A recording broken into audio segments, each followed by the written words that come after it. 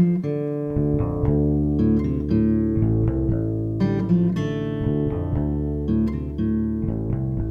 Mendocino County Public Broadcasting, this is the KZYX News for Monday, January 25th. I'm Lana Cohen. The Noyo River, Pudding Creek, the Navarro, these are just some of the rivers that flow through Mendocino County.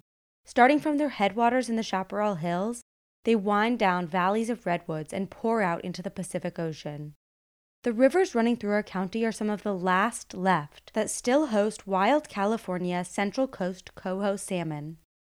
Central Coast coho, also referred to as CCC coho, are a genetically distinct subset of coho salmon that once flourished from Aptos Creek near Santa Cruz all the way up to the Eel. Old stories tell of rivers filled so thick with salmon that one could cross the river on their backs. But now, the species is on the brink of extinction. They are both federally and state endangered. In the 1940s, there were probably estimates of 400,000 coho that used to return to California. The most recent population data from 2018 had about a return of 4,000 coho, CCC coho specifically.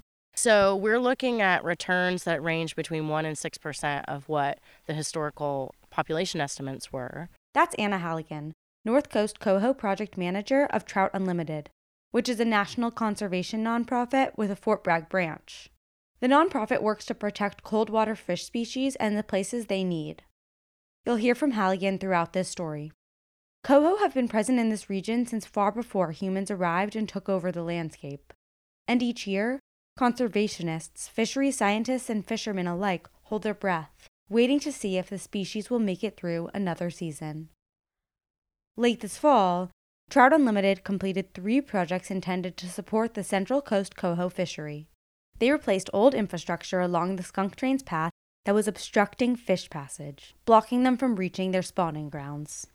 So last week, I went with Halligan down to the location of one of the 3 project sites to check out the work that they had done.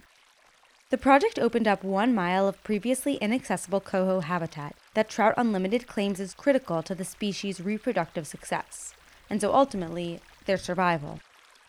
A lot of people call this the Noyo Flats. We're in the kind of upper headwaters of the Noyo River. I'm actually standing on what will be a railroad. The project I went to is located far down in a valley off of the north side of Highway 20, where running underneath the skunk train's railroad tracks, the upper headwaters of the Noyo River flow slowly through a landscape of redwoods, alders, and willows. Crouching down on the bank of the newly restored stream bed, I put my hand in the water. It was clear and cold as it moved over a bed of gravel. I didn't see any fish that day, but Halligan said that endangered Central Coast coho travel this tributary, downstream to the Noyo and out to the ocean to grow big and strong, or upstream back to their birthplace to spawn. The project was centered around replacing an old culvert that was blocking fish from reaching a mile of spawning habitat on a small tributary, which is named, unceremoniously, Gulch C. What was here was a pretty small culvert for the size of channel that we have. So we had an undersized culvert that was underneath the railroad bed. Usually when culverts are undersized, what will happen is the culvert kind of acts like a fire hydrant nozzle. And so the culvert constricts the amount of water that comes through during storm events and then shoots it out like a fire hose. And that usually causes all of this erosion on the downstream end of the culvert. And then as it erodes, what will happen is the bottom of the culvert begins to become what we call perched, where it's sitting above the bed of the channel and above the surface of the water, and that creates a big jump.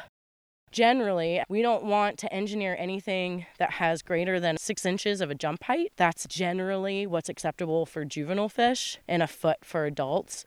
Salmon are great jumpers, so there's a lot more variability in range and what they can overcome. But that's just kind of a standard when we're designing these projects.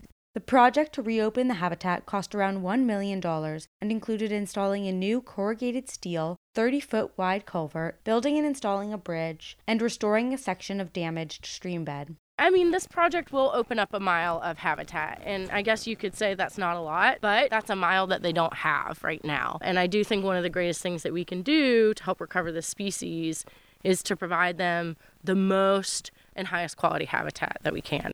Central Coast coho, which are a metallic-looking silver and blue-green fish, are a keystone species. That means that other species that share its ecosystem depend on them for their survival, and that without them, the ecosystem would dramatically change, likely to the detriment of other flora and fauna that live in it. The downfall of coho salmon has had harmful impacts beyond the species and its ecosystem. The loss of the fish left native communities, which once relied on the salmon for nutrition, wealth, and culture, empty-handed. It destroyed a central pillar of their communities and livelihoods.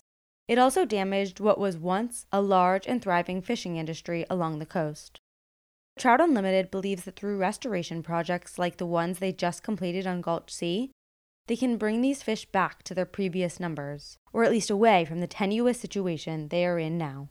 We have wild returns every year, and there are some places within the range of CCC coho where that doesn't happen anymore. There's places like in the Russian where they are keeping the population going through a captive broodstock program.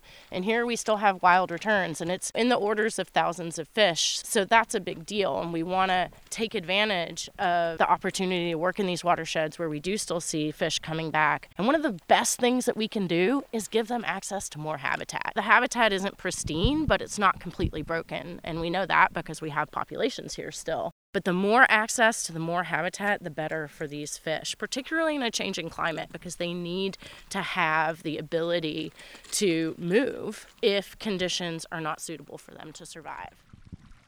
The Noyo River, the Big River, the 10-Mile River, Pudding Creek, the Navarro, the Albion. Those rivers are so important for recovery. If we can do as much restoration as we possibly can in those watersheds, we have a decent chance of keeping those fish from being extirpated from the California landscape. For KZYX News, I'm Lana Cohen. For all our local news with photos and more, visit kzyx.org. You can also subscribe to the KZYX News podcast wherever you get your podcasts.